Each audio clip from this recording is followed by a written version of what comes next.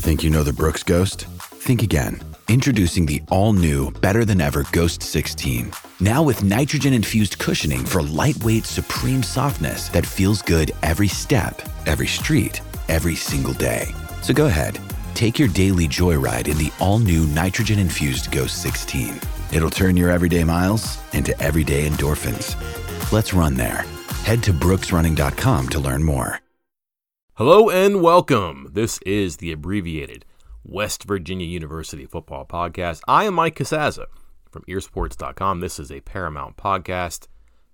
Today, Tuesday, September 19th, 2023, we talk about Mountaineer football in an abbreviated format. I'm not going to tell you what we do. I'll tell you instead about a meal I had the other night. Sunday evening, unwinding after a wild weekend. Got some Chinese food in the dessert. Fortune cookie, of course. I opened it up and you know what it said? You'll host a podcast. And you will describe the current state of affairs for the Mountaineers with three topics. One that starts with a W, one that starts with a V, one that starts with a U. True story. Today, the W stands for Wednesday. Game day is always the big day of the week. Wednesday is the big practice day of the week. And generally speaking, if you're not available Wednesday, you're not available on Saturday. What we know right now about Mountaineer quarterback Garrett Green is that his sprained right ankle that knocked him out of the backyard brawl after just 6 snaps also kept him out of Monday's practice and will keep him out of today's practice. On Monday, Neil Brown said at his news conference that it is, quote, too early to say whether Green is out or not. A decision will be made after monitoring his response and recovery.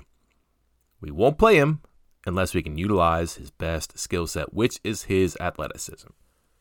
But the Mountaineers have to know by Wednesday. Green without 2 legs is like a receiver with a cast. I was going to say like a punter with a bad ankle, but Oliver Straw took care of that the other night, didn't he? The V stands for velocity. Texas Tech does not mess around on offense. Snap it, get tackled, maybe. Line up, snap it again. TeamRankings.com keeps stats for the fewest seconds between plays. Well, Tennessee is number 1. South Florida, with Tennessee's former offensive coordinator, number 2. And Texas Tech is number 3. 1 snap every 20.7 seconds. Now, Team Rankings only counts games against FBS teams. So, early in the season, 3 games kind of slanted a little bit. Texas Tech has played 2 FBS teams, Wyoming and Oregon. Last week, FCS game against Tarleton State. The Red Raiders still snapped it once every 22.5 seconds. For an entire season right now, that would be 15th nationally. And if you're curious, if you want perspective, West Virginia is number 115 at 29.5 seconds. 32.7 last week. Only 6 offenses were slower. Texas Tech goes fast, and the goal is to keep teams from adapting. If you can't sub, can't get a mismatch, can't get out of a mismatch, can't line up, can't communicate, a new call or a play call.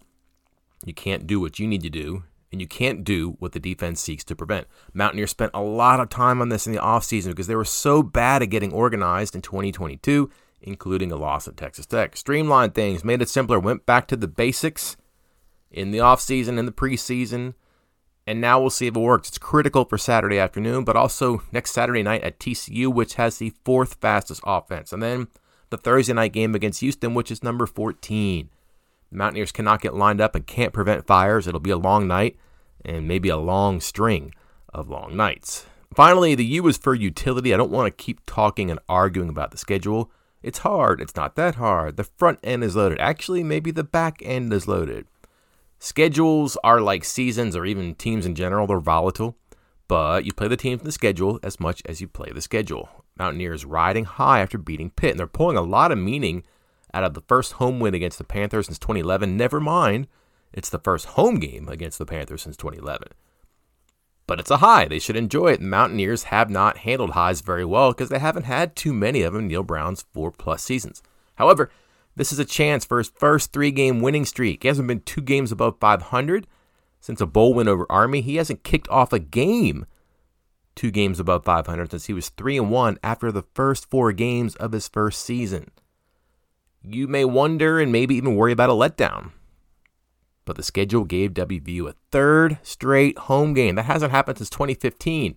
And now, after a rivalry that's very easy to get up for and perhaps difficult to mimic a week later, well, the Mountaineers should have no problem getting ready for Texas Tech. This team is 4-0 against Brown after losing 5 in a row in the series before that. You can't pick who, where, and when you play in conference play.